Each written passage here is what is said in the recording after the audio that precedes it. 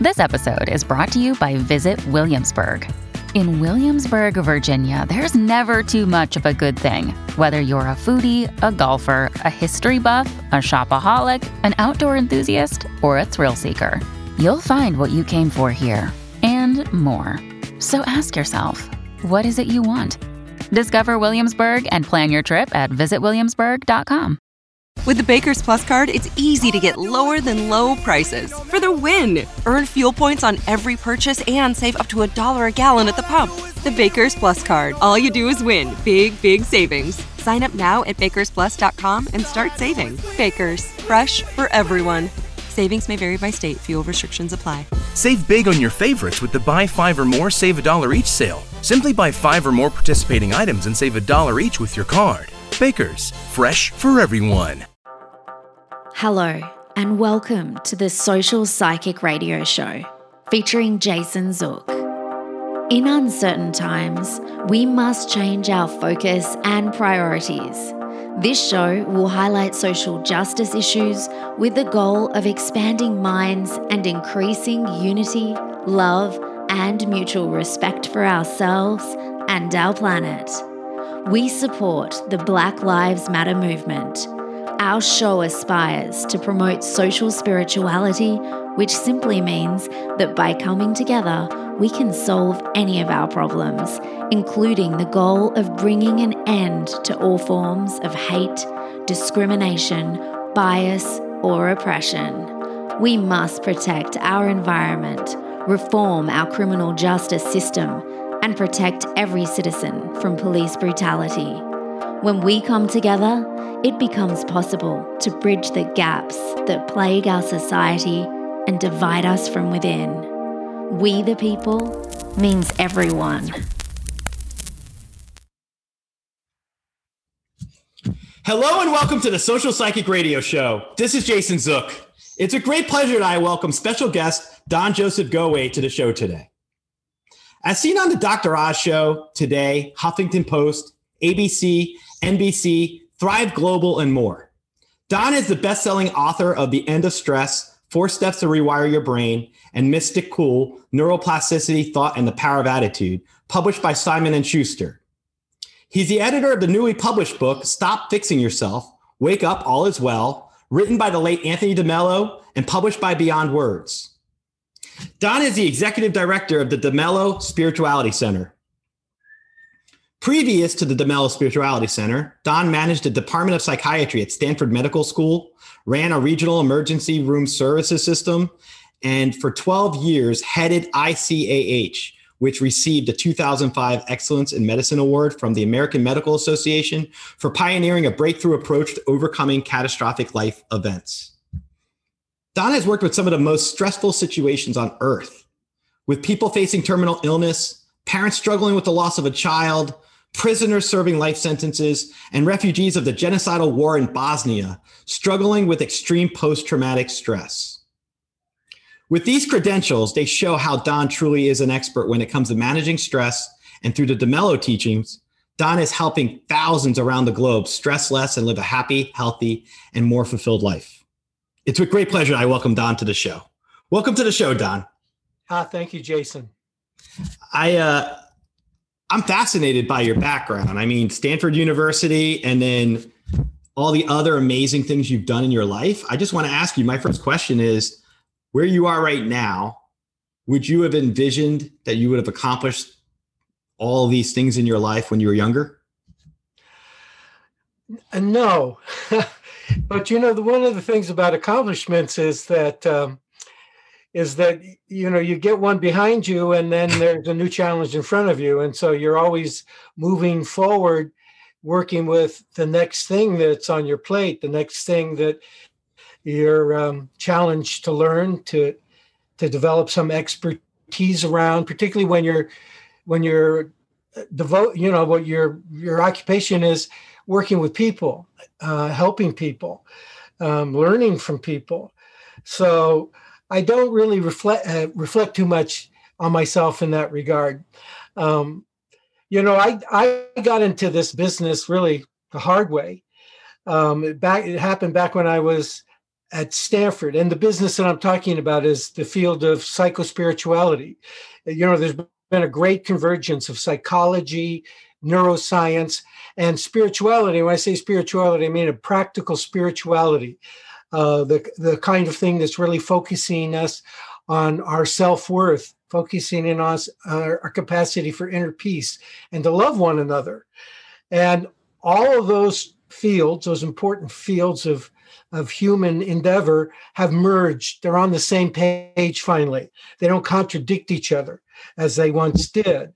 And so if I were to go back when I was younger and you were to ask me, I would end up in this field, I would have said, no, I don't think so. I don't think that's at all where I'm headed.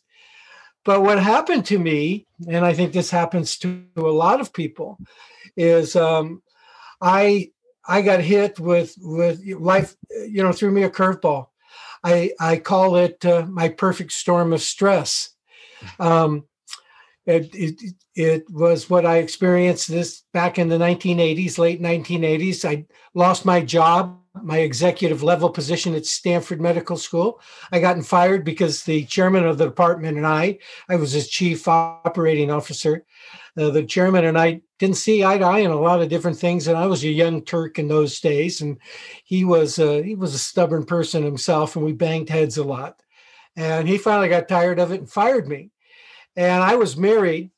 I had 4 kids, and my marriage was in trouble.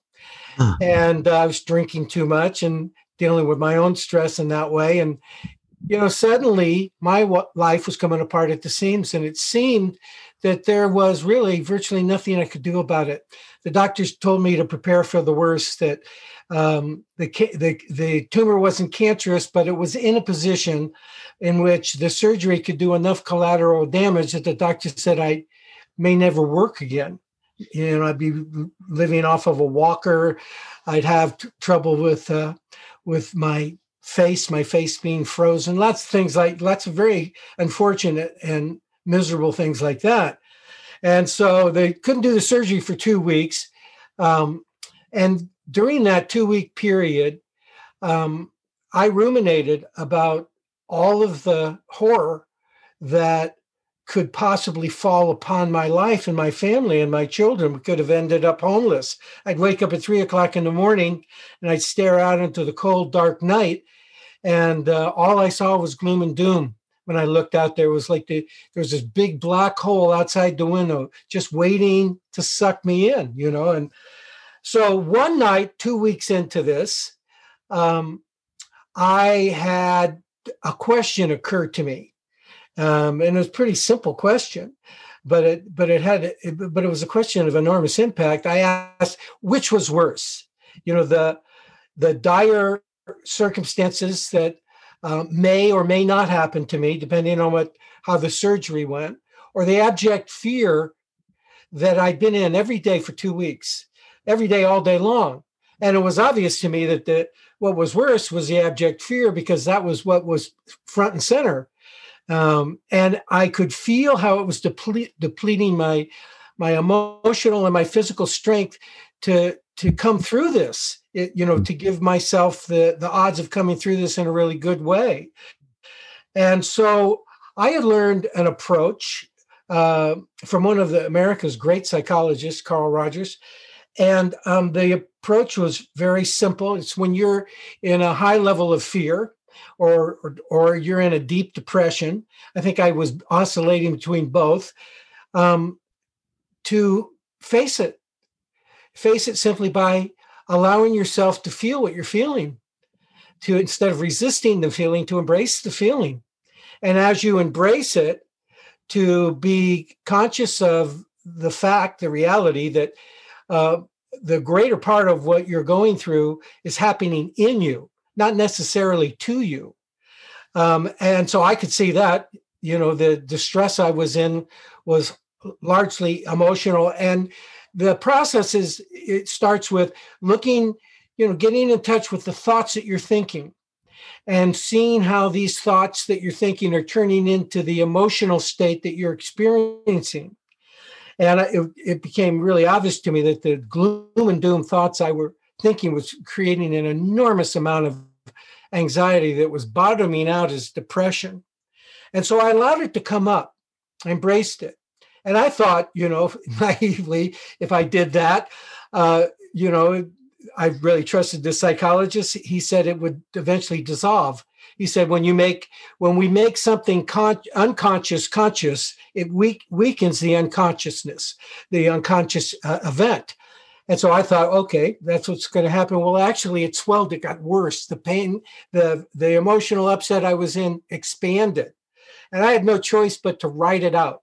I have a grandson who lives in Hawaii, and he's a surfer, and he talks about when you hit a big wave, when you're out there in the water and you jump on that big wave, once you get on top of it, you got to ride it all the way into shore or to the bottom, whichever way it takes you, because you're at the point of no return. Well, I did that, and I wrote it in. Unfortunately, I came to shore, and when I came to shore, the first thing I noticed was that the upset had passed. And I was conscious of the fact that, well, what the Buddhists say is true. Everything passes, especially upsetting emotions. If you write them out, if you don't continue to recycle them and endless loop them through your mind.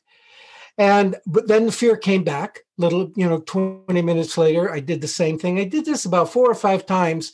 And at the end of that process, I was calm. And when I looked out the window, I didn't see this black hole about to suck me in. I saw this beautiful evening, this beautiful 3:00 in the morning with the moonlight shimmering off of this lovely oak tree in the front of my house. And it made the scene look almost sacred. So I made up my mind right then and there. I was going to let go of fear and depression and any other upset that came along in this way, in this simple way, whenever it raised its head. And I had 4 weeks to go before the surgery. And during that 4-week period, I didn't indulge one fearful thought.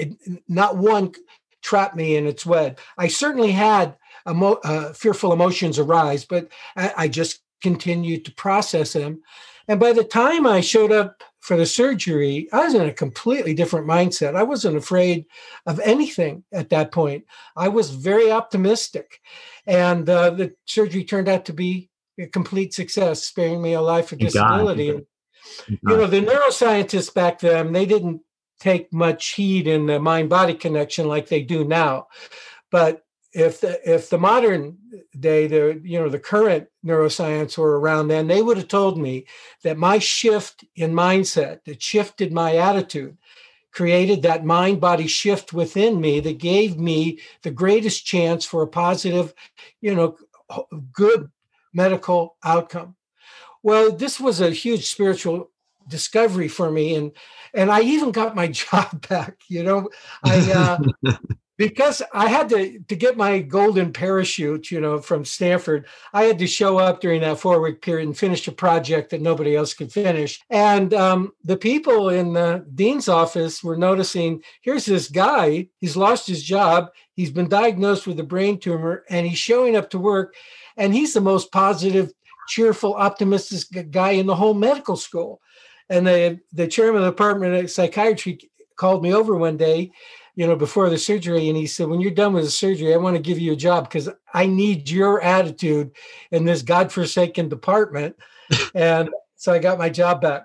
But I eventually left Stanford and I went to work at the Center for Attitudinal Healing, which you talked about, that won the AMA award, and worked with people facing even worse situations than I'm facing and coming through it. And it taught me the absolute resilience of our human spirit when we lean into it. What you're saying, it resonates extremely strongly with me, because in 2018, I was diagnosed with stage 1 kidney cancer. And I had to go through this mental gymnastics, as I called it at the time, that I could take one or two roads. For like 3 weeks, they didn't know if I had stage 1 or stage 4 cancer. So I had to wait till the MRI got done, and we had to wait 3 weeks. So it's kind of like what you're describing. And I woke up one morning, I was depressed for 2 weeks. So I sat in this dark funk, but I guess one day I just woke up and I said, you know what? I'm not going to die from this. And this isn't going to define me. And I'm going to take all those negative thoughts that were burrowed in my mind, and I'm putting them in a box and locking them away till after I get my surgery done. And I went through all that. And so what you're telling me is exactly like, I feel like I may have done that instinctively in part, because when you're dealing with such a hard set of cards to work with, you have to kind of figure out survival.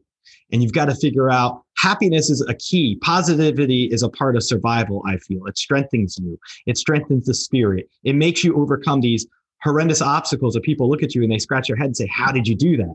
And one of the things I'll probably say for you, you did it because you were positive and you saw what I probably saw when I went through my cancer diagnosis, which was, this is just one thing and time heals. And things that bother us right now, 10 minutes from now, probably won't be bothering us anymore. So we've got to just look at the life we have and enjoy the moment we have, but not overthink and not put a lot of negative meaning or attachment to things that don't work out our way we want them to. And I guess my question was, I want to ask you, do you have an opinion about that at all? I know I just said a mouthful, but I really resonates what you're talking about right now with me personally. Well, that's beautiful what you went through. And, it comes back to the discovery that we make in those kinds of situations, that people make in those kinds of situations, that what initially looks like a curse, the worst thing that could have possibly happened to you, as you embrace it and move through it, and rise to it. And what you're not actually rising to the situation, you're rising to a power within yourself to transform the situation. And at first, you don't know if you can do it. But, and at first, like with me, I started out in abject fear. And it took me 2 weeks to figure out, like, that's not working. This is not the best choice for me to make. And fortunately, I had that process that I could grab onto. But at the end of it, I discovered I got so many gifts from that. I woke up to the person I was. I became a better father as a result of it. I became a better partner, as a result of that. And I finally looked around at Stanford one day, Stanford Medical School. This was a couple of years after that. And I went, I'm in the wrong place. This is not where I want to be. This is not where I was born to be. And I thought to myself, I should just resign the position, give them fair notice, and move on and reach out into the universe helped me through the brain tumor. It'll help me find my way. And then I remember having the thought like, well, maybe we should sleep on this. And my first thought was, if we sleep on this, it'll be 20 years from now and we'll have missed the boat, And so I did. I sent in my resignation and I left. A year later, I was working in the AIDS epidemic, and I was working when it was at its height during the 80s in San Francisco, and so 80s and 90s, and met extraordinary people like you, who taught me strengthened even further my spiritual resolve, my spiritual orientation to whatever happens to be happening. And, the fundamental orientation of anything spiritual is a here and now. Orient yourself here and now. I kept telling myself during approaching surgery, when I finally got through my fear of right here, right now, I'm okay. Right here, nobody's drilled into my head right now. And who knows what comes, but at least enjoy this exactly. Moment. When I coach people during the 2008 economic meltdown, people who had lost their jobs, people who were about to be face foreclosure papers. Mm. And the people who made it through that were the people who finally came to the conclusion that, look, right today, all is well. I got food in the refrigerator for my kids. I got a roof over my head. And when they went out and looked for jobs, they weren't sweating. They weren't desperate. They weren't afraid. They projected this confidence. And people that were interviewing them would make comments, God, with everything you're going through, you've showed up in such a great way. And who doesn't want to bring a person into the challenges of your business who has an attitude like that? And they all succeeded. And the ones that couldn't break out because of the way in which their brain had been programmed from traumas in their past, it took them much longer to work out their problems. And I wonder if there's a lot. I guess perspective really does make a big difference for people. Would you find that in your work with all these various different groups of people that have gone through like life-changing moments, or I mean, just whatever type of circumstances that we would look at as our audience would probably think like, oh my gosh, I can't imagine that, right? And you filled in that blank. AIDS, people dealing with AIDS or cancer or dealing with other things like yourself with your tumor. I guess it changes. I feel like it transforms how one would look at their own spiritual path. And I guess what I want to ask you, because you've been around a lot of these different elements, what's been your broad view of spirituality from everything you've experienced in terms of all these life factors that we most of us fear these things because we don't know how we would handle them. But in reality, you shouldn't fear anything. Well, spirituality is about waking up from the nightmare that we're in.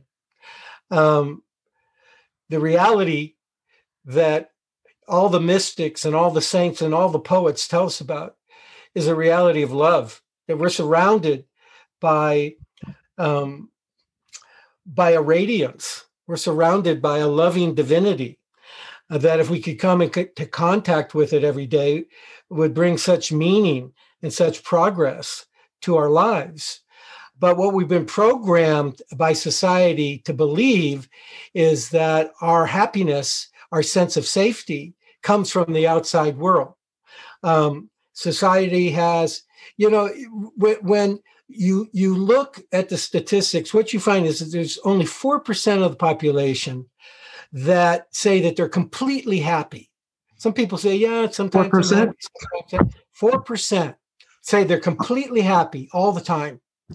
And the irony is, the research is showing this even more and more and more, is that we were born happy. We were born free, but we've become trapped in limited thinking. We were born with an open heart that stress and fear so easily closes. We allow it to so easily close. We were born gifted, beings of immeasurable worth, and we often feel like we're not good enough. And in the midst of all of that, there's this divinity of joy within us and surrounding us. And it's almost as if we've all been hypnotized to see what is not there and not see what is there. So, society programs it out of us. That's how it happens. That's how we get into that state of unhappiness. That's why we leave where our true home is right here in our heart, and go seeking our happiness, go seeking fulfillment in the outside world. And so, society stamps us into the belief that happiness and self-worth are found out there in the world. And if we work long and hard enough, success will come, and then happiness and fulfillment will follow. And, we've all swallowed that formula. And after 10 years, we realize that success has come, but without fulfillment. And we don't even know what fulfillment, we couldn't even define it. Most people can't even define what they mean by fulfillment. And that's failing at life. So spirituality is about waking up. It's waking up to the realization that, contrary to what our society has, hammered into us, nothing, but absolutely nothing of the world can make us happy. Success is not unimportant, of course, but success is not the same as fulfillment. Fulfillment is being at peace, have the capacity to be at peace, even in the midst of a difficult problem. It's the capacity to love. It's a capacity to be compassionate and empathic. It's a capacity to be happy. But happiness doesn't come from the world. We got to get that straight. Not the radiance happiness of a child that's constant and makes you smile for no reason. Happiness comes from within you. And the truth is, there's not a single moment in our lives when we don't have everything we need to be happy. And the only reason we're ever unhappy is because we're focused on what we don't have rather than what we have right here, right now, just like what we've been talking about. And, spirituality defines that focusing on what we don't have, being only focused on the outside, as attachments. There's so many things we're attached to. We're attached to being praised. We're attached to having objects. We're attached to our reputation and our status in society.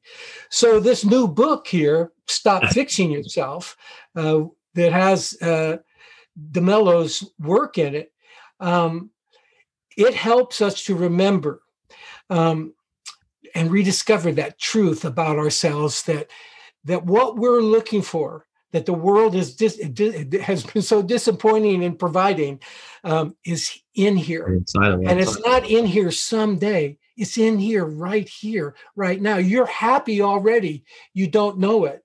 You're at peace already, but you don't know it. You're just not leaning into the spiritual reality of what you are. You're not a body. You're a spirit. And that means you're not broken. You're not some problem to be solved. You're okay. And if there's a problem, it's the way that we've been programmed to believe that without something or person or some result, we cannot be happy. It's a false belief. We don't acquire or earn happiness. We don't acquire or earn our spirit, our heart, our peace. We have it already. That's what spirituality is all about.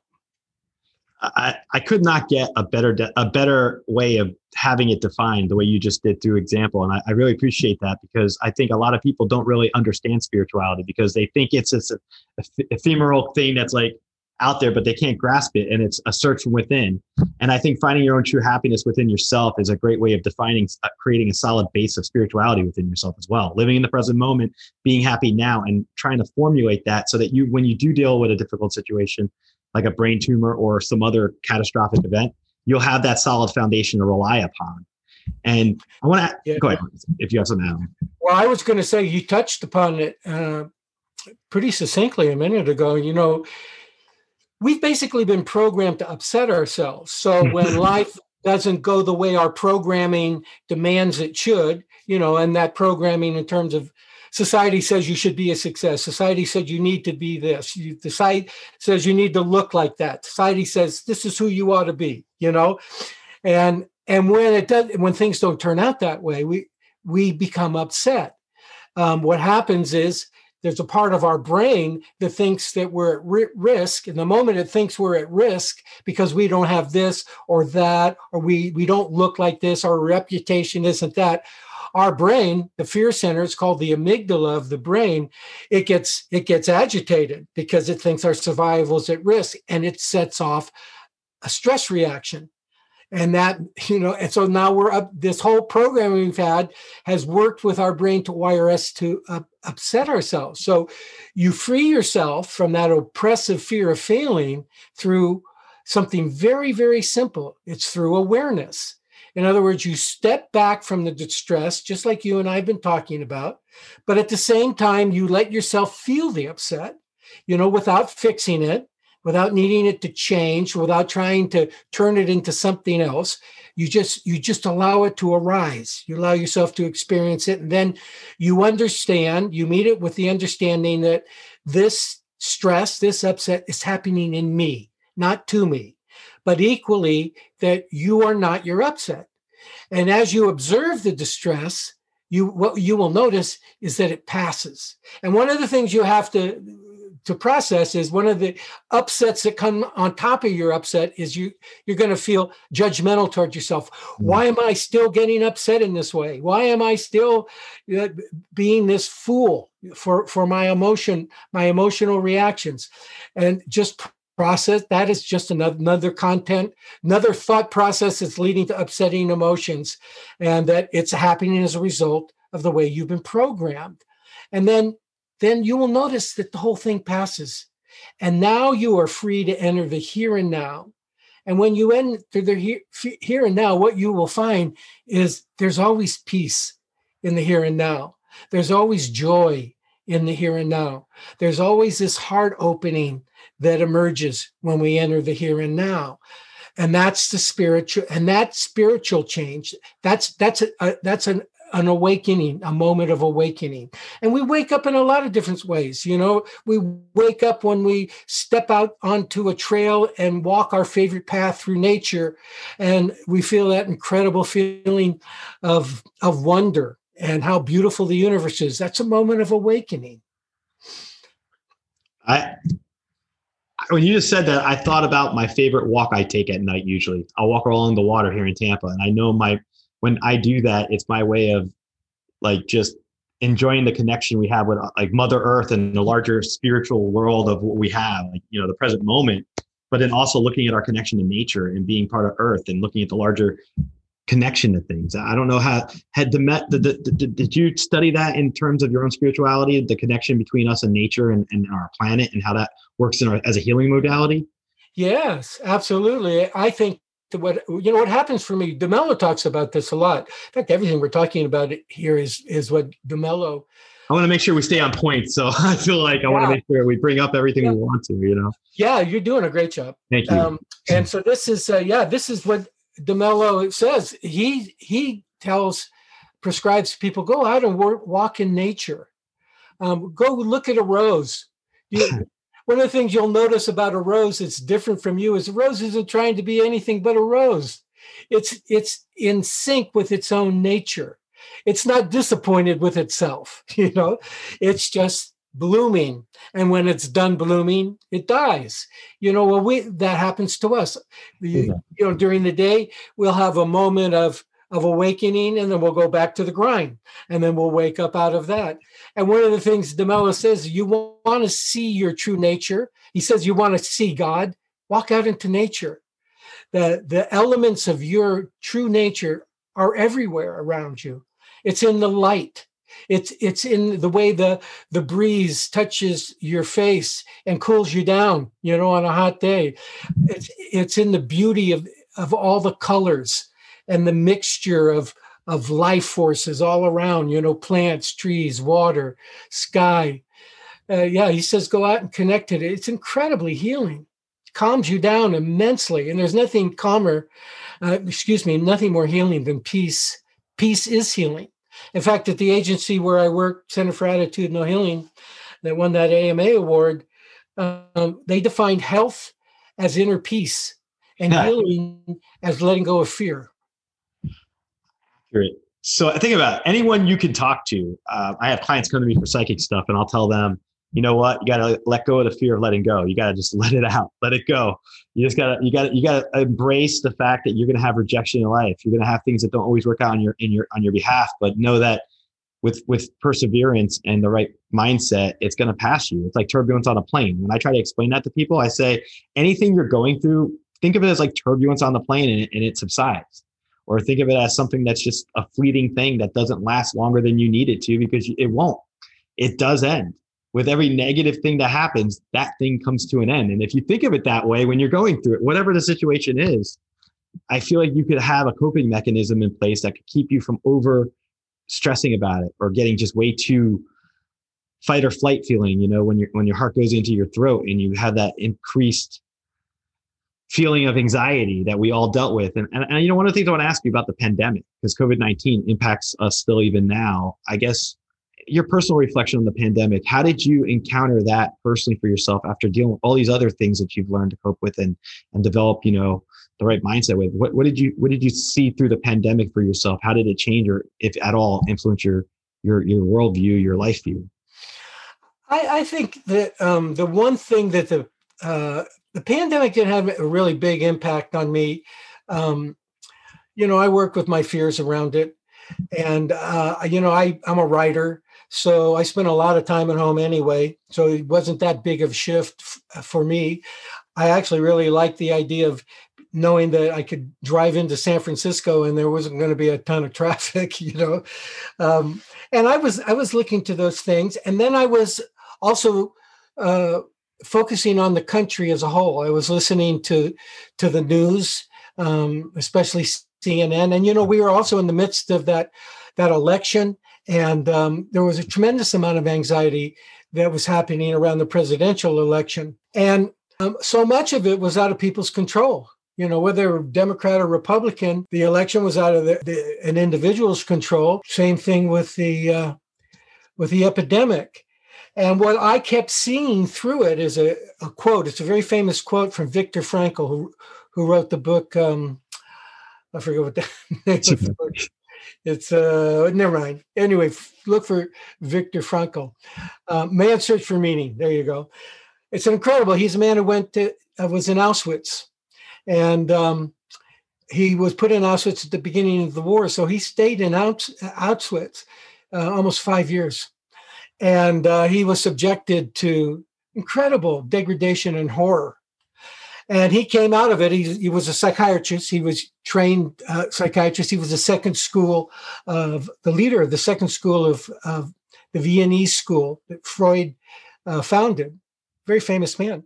And one of the things that he said about his experience when he was asked about how did you cope with being in Auschwitz, he said, when a man or a woman is faced with a situation that they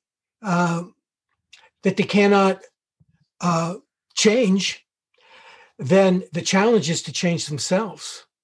And that goes back to your story and back to my story and when you think about it, back to everybody's story eventually, Wow. When you brought up Auschwitz, I am a World War II I just watch it like a lot. And I got to go to one concentration camp in Czech Republic when I went. I think I'm trying to think, is it Theresienstadt? I don't say it so well, but it was the one that it wasn't like Auschwitz, but they kind of held them there before they got dispersed to other areas. And I remember when I walked through that area, just being at that location, I felt all that energy, and it took me a couple of weeks to decompress from it. And one of the things I'll say when you were talking about Viktor Franco, whichever, I want to make sure I say it right.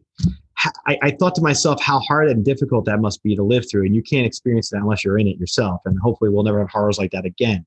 But for him to tell you that, and for you to pick up on that and bring that up today, to me, it shows a lot about resiliency of the human spirit.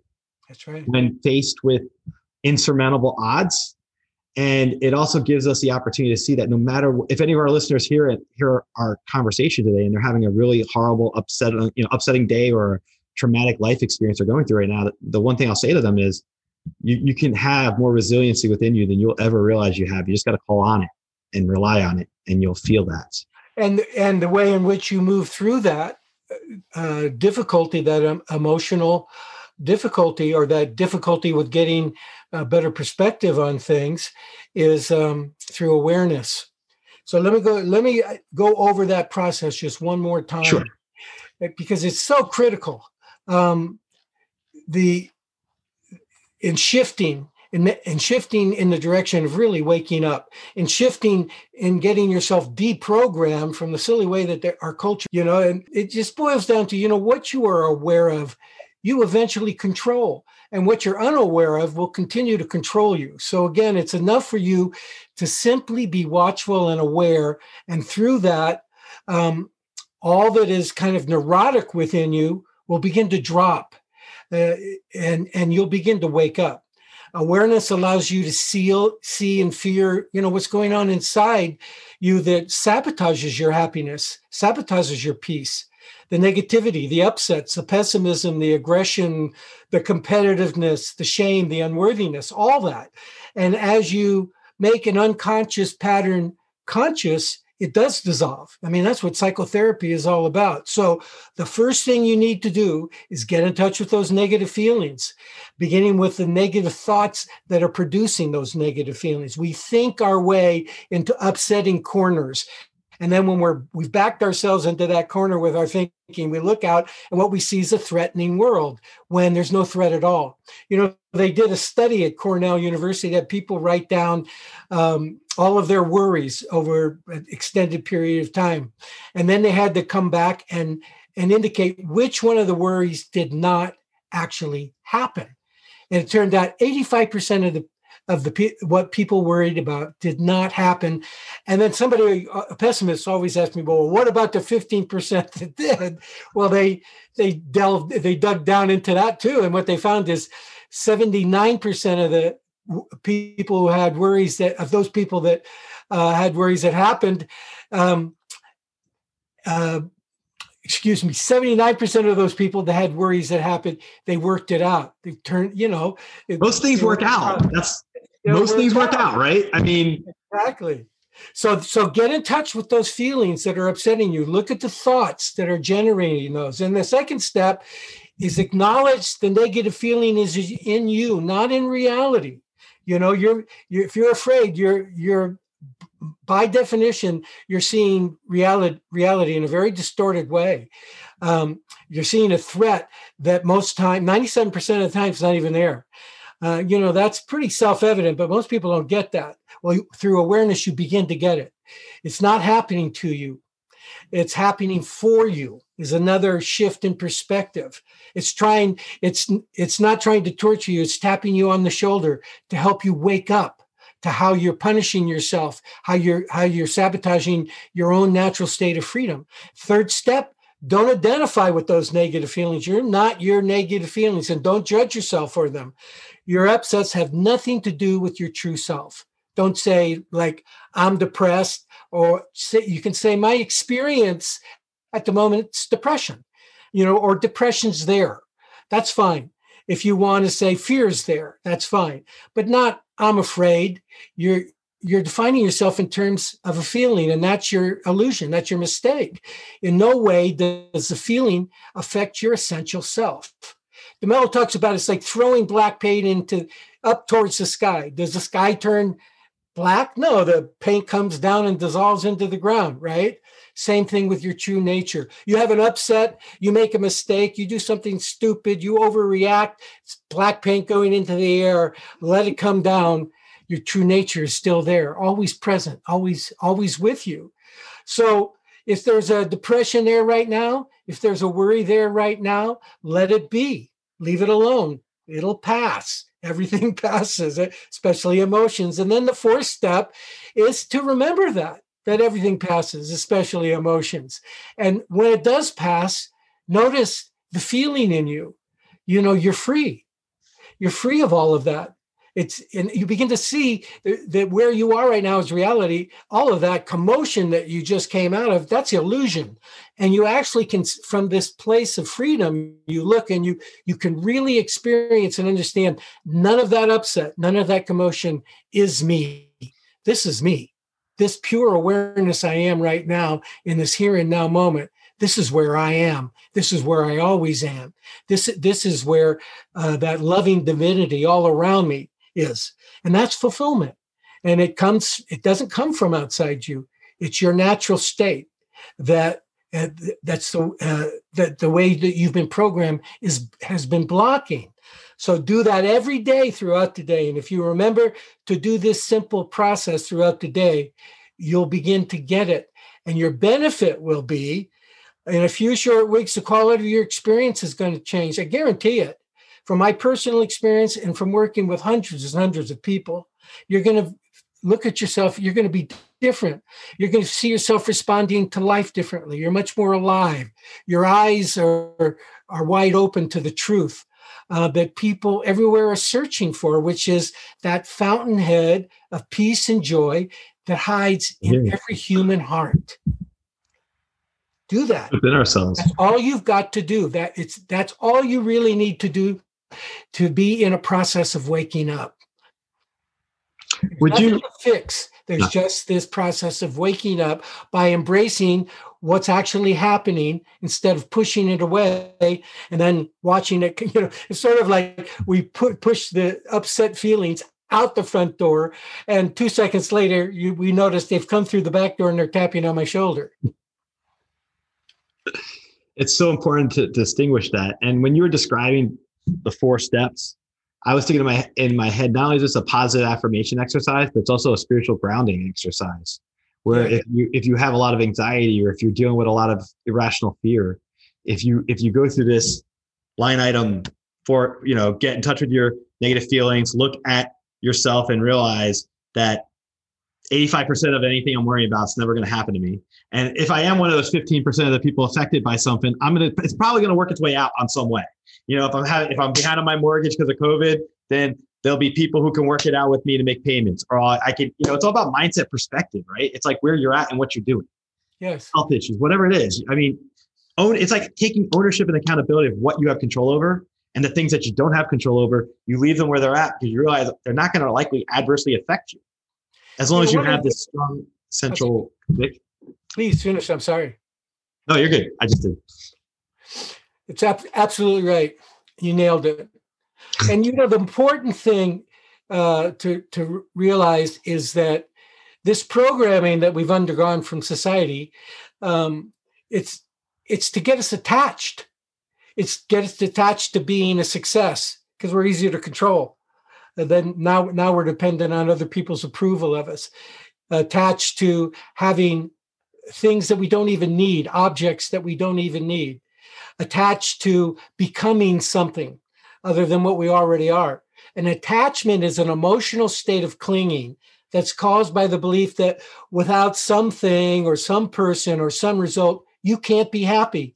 And at some point today, I invite your listeners to write down at the top of a piece of paper, I cannot be happy unless or until, and then fill in the blanks. You're going to be shocked at how much stuff you're putting on. It's putting your happiness on pause. For example, I cannot be happy unless my boss appreciates me, or I cannot be happy until I'm out of debt, or I cannot be happy until I'm not neurotic anymore, or I cannot be happy until the pandemic is over. I hear that a lot. Anything that's true for you, and then look at the list over and consider that these thoughts, these beliefs block your natural state of happiness. And then you begin to see the three truths that Mello lays out for us. The three false beliefs, the truth underneath the three false beliefs that Mello lays out for us, that I cannot be happy without the thing that you're attached to, that you consider so precious. There's not a single moment in your life when you don't have everything you need to be happy.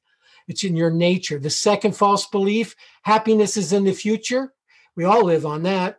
Not true. Right here, right now, you are already happy and you don't know it because your false beliefs and your distorted perceptions have gotten you caught up in fears and anxieties and attachments and conflicts and guilt. And then the third false belief, happiness will come if I manage to change the situation I'm in and all the people around me. And it's not true. We stupidly squander so much energy trying to rearrange the world. And we never rearrange the world. So let all that go. Let all that go. And what you will begin to notice as you let these attachments go, at first as you see them and then you understand them, they will let themselves go. And then as you operate by shifting out of them, you will notice that what arises in and of itself, all by itself, is this happy, peaceful, loving nature that you were born with and that you were born to live from, that's been blocked by all these attachments that society hammered into your head. I wrote down a word, unconditional love, on the piece of paper while you were just describing all these various states. And the other thing I looked at was, as you were stating these, at least my takeaway is, so you're saying happiness lies within ourselves, happiness is now, and happiness doesn't require any external attachments to occur. Right. And in fact, it's the external attachments. It's the belief that external attachments is where it's going to come from. So we're all running around looking for happiness in all the wrong places. Wow. We're looking for it in a new toaster, a new car, a new girlfriend, a new job. And, DeMello is not about renouncing the material world. That's really important to get clear for people. One uses the material world and one enjoys the material world, but one doesn't make one's happiness depend on the material world. The irony is that when you're detached from the material world as you pursue success, you actually enjoy the process more. Then when when you're believing that your self-worth and your peace of mind and your happiness depend on the outcome, you don't enjoy anything. You're anxious all the time. You're comparing yourself to other people all the time and coming up with the short end of the stick. But if you succeed, great. If you fail, your happiness and self-worth are not at stake. That's fulfillment. That's living the good life. I'll add one extra one onto that. Don't look at it as failure, but look at it as life experience. Yes. And if you do that and you're happy about it, then you can really have a maximally optimized perspective spiritually. And eventually what might happen is you might begin to gravitate towards pulling into your life what you love that's been on a back burner for years and years because you're so caught up in trying to live up to what society says you're supposed to be. That's what happened to me at Stanford. When I finally decided to make the shift to leave Stanford, I couldn't tell you how shocked my friends and family were. How could you? That's one of the medical meccas of the world. You're on top, you're moving up. Why are you throwing that away? And I said, because it's not, I'm not doing what I love to do. What I love to do is working with people. So so I took that huge leap of faith. I spent about a year and a half robbing from Peter to pay Paul financially. But once I got past that, I was in working in the field that was really true to my heart, that really made my heart happy as can be. It's like my grandchildren. My grandchildren are over, if they're all getting fussy and, bickering with each other, I throw some paper out on a dining room table and a bunch of crayons, and they're happy for 2 or 3 hours. Well, that's their nature. Our nature is creative. We were created by the Creator in His likeness. That means we're highly creative creatures. And you see it in children. And every time I see that with them, I remind myself, don't ever give up your creative work. Don't ever give it up. That's where your joy is. Well, whatever the listeners out there are listening, whatever your joy is, find a way to make some more room for it. Maybe it's only got this much room or no room. Maybe you can give it this much room. And what will happen, just like with my grandchildren, it'll expand to this much. Instead of 1 hour, it's 2 hours. Now it's 3 hours a week. That kind of thing. That's an amazing way of looking at it too. To find your passion and be able to plug into it regularly, and the more you can do it, that's a life force. That's a purpose. And whatever you find yourself saying, I love doing that. I hear my wife say that she loves. I'm not much of a gardener, not much of a cook either. She loves to cook at the end of the day. She doesn't work. She loves to go out in the garden. When she comes back in, she's really happy. And I said, I tell her, I said, you should have owned a nursery. She said, oh, no, it would have been all business. I would have worried about, are we making enough money? But going into the garden, just her great joy. She's singing out there. She's talking to the plants, So it's like minor moments. And that's where you look for your passion, where you find yourself thinking, God, I love doing that. I love spending that 15 minutes doing that. I can tell you emphatically, I agree with you 100%. I know when we conclude this interview this evening, I'm going to go for a walk outside for 15 minutes at least because of nature and because of DeMello. That resonates with me. I feel so honored. Example of it. I want to put go ahead. People so often say to me, sure, I meditate.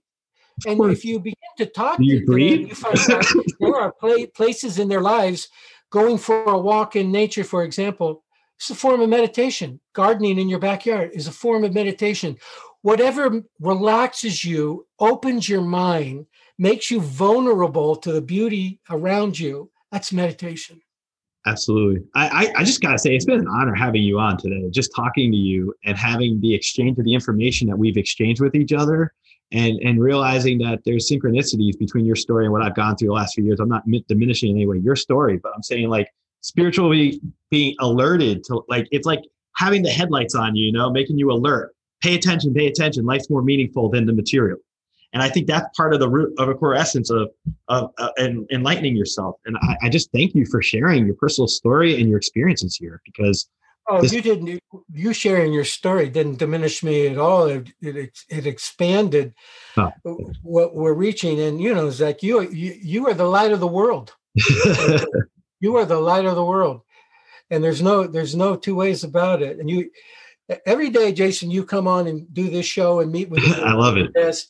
You are shining light on the world, and that's what you love. I do. This is my passion. While you were talking to me, and I was just thinking that to myself. I don't want to make it too obvious to the audience or to you, but I'm like, you're talking to me. It's like the universe is talking to me right now saying, you're doing exactly what you love. And this is a passion of yours. And you could tell when I smile. I mean, my normal day, I'm sure I don't walk around smiling like this. I'm a lawyer. People probably think there's something wrong with me. Or if I walk down the street, if you're smiling a lot, people always have that automatic suspect, like, what's up with that person. But it's endorphins for me. It's like when I give a reading, I get that as well. But this even more than that, like I think it's because I have the opportunity of learning from like the greater of the best. And you're one of those. Like everyone comes on my show, I learn from. And I feel like I had this interesting analogy. I was talking to my mom about this. I said, I feel like I have my own gallery. My mom's like, what do you mean? I go, everybody that comes on my show, it's a snapshot of where they are at that point in time. And it's in my podcast is the gallery of all the great people who come on my show to share their ideas. Oh, some of them come back more than once, and we have different shots. Some of them stay, or so it's really cool. And I've even learned to think to myself, to anyone I get to talk to through this special situation, I find I just feel enlightened by them, and it's an inspiring thing for me. So it's really been a great experience, and I am so grateful that we got to finally pair. I know we had a conversation like a month and a half ago, and then our schedules ran away from us. But the recircle and be able to do this today really was an honor for me, and I thank you. Well, the first thing I thought when I first saw you, you were smiling. You smile a lot, whether you know it or not. Like right now, I wanted to ask you: have you ever seen a statue of the Laughing Buddha? Wrong one. This one with your hair shaved. Yes. Synchronicity, right? I have the angel and the Buddha near me, but I got this one, and that's no accident. Why you have that? There's so much synchronicity that happens between my shows. It started becoming pronounced on the shows, but synchronicity happens all the time in my life. The last year and a half since I don't know what it's just the universe is beautiful. The way the synchronicities line up with people and events and things and music and. So God love you for creating a venue in which people can come and experience that and come to understand that for themselves. So yes, thank you for everything you've been, and thank you for the gracious way you've been with me. I appreciate it deeply. I appreciate it. I feel like Mello is here in spirit with us, based on the conversation we had. I felt very strongly about that, and I thank you, sir. All right, you're welcome. I appreciate you. I appreciate you too. I just want to thank Don Joseph Goewey for coming on the show today. What an amazing guest. It's just very special to have somebody come on and share insight on such a level, and to go through life changes like that, and to experience those life changes and to overcome them, and then be able to share that and do so in such a way that is really, for me, a blessing today. I consider today's episode a blessing. And there was a lot that I learned from this episode, and I'm sure you will as well. But the most important thing I'll say is pay attention to when you're sad. Instead of being sad, try next time to think of when you're happy and follow the ideas that we just heard today. I mean, employ this methodology. Stop fixing yourself. Wake Up, All Is Well is Don Goewey's book featuring Anthony DeMeo's teachings and ideals. And I have to tell you that I really do. This stuff resonates with me. When I had my cancer diagnosis, at the time, I didn't really express what happened inside. And it was hard for me. I had to try to show a strong face. And I'm not ever none of us are ever perfect. And we all go through our life situations and we have our bad days. And but looking back and reflecting on it, I realize now that helped me shift my paradigm for myself. That if I deal with any adversity, I figure out what is it that's really at the core of the issue upsetting me. And then I try to do exactly what Don was telling us to do. Getting in touch with your emotions and just realizing that these negative feelings aren't going to last. They flow. And when you look at your highs, you can see there's lows in every high and there's high in every low. So it'll even out. And then, you can acknowledge it and be aware of those negative feelings for yourself, but realize it's not reality. And so at that point, you start detaching from the attachments of what you've already previously been worried about. And then you can basically say you are not your negative feelings. They exist. You could sit in them for a little while, call it a pity party, call it whatever you want, but you're not your negative feelings. And then you just remember that as you sit in that feeling, you can ride the wave, as Don said, ride the wave, but don't let it overwhelm you. And guess what happens? At some point, you're going to figure out that happiness, the inverted stuff that he was saying earlier, happiness, it lies within ourselves. It's now. You could be happy right now. I'm smiling right now because I'm happy. Yes, I'm happy. I'll admit that. And then also remember that happiness doesn't require any attachments. I don't need a brand new car in my driveway to be happy. I could be happy sitting in this house. If we have to go through another lockdown, I pray to God we don't, but I could be happy here because I've learned how to be happy here. And so that's my takeaway. Look, this is one of the best episodes for me personally. I love every episode I do, but this one really resonated with me on certain deep levels. And I'm so appreciative that Don came on the show. And I'm going to have his website information in the notes and his contact information. He's an amazing guest. And I just appreciate him coming on today and really sharing this stuff. And so check out his book, Stop Fixing Yourself, Wake Up, All Is Well. And check out Don. And until next time, stay positive, because when you're positive, anything's possible. Thank you. Thank you for listening to this episode of the Social Psychic Radio Show. Don't forget to join us for another episode next time. If you enjoyed the show, we'd love for you to subscribe, rate, and give us a review on iTunes. You can also check us out on Facebook, and don't forget to visit the Social Psychic YouTube channel. Until next time, it's a big world out there. Keep an open mind, embrace your paradigms, and know that the universe is always yours to explore. At Baker's, no matter where you order free pickup, you get the same great deals as you'd get in store. So you can save when you order during band practice, or at the dog park, or wherever. Start your cart with the Baker's app and save from wherever today. Baker's, fresh for everyone. $35 order minimum. Restrictions may apply. Subject to availability. Get more ways to save at the Buy 5 or More Save $1 each sale. Just buy 5 or more participating items and save $1 each with card. Baker's, fresh for everyone. Hi, I'm Mark. And I'm Peter. We're the founders of Electrocast Media, bringing you great podcasts like Nightmare Road Stories, Tech Talk Revolution, and Bodacious Minds. Electrocast networks include Ruby for female empowerment, the Best Business Network, and GPN for geopolitics. We built this company to create community and amplify diverse voices, and we really appreciate your support. So, keep listening to Electrocast podcasts and hear the culture. Electrocast.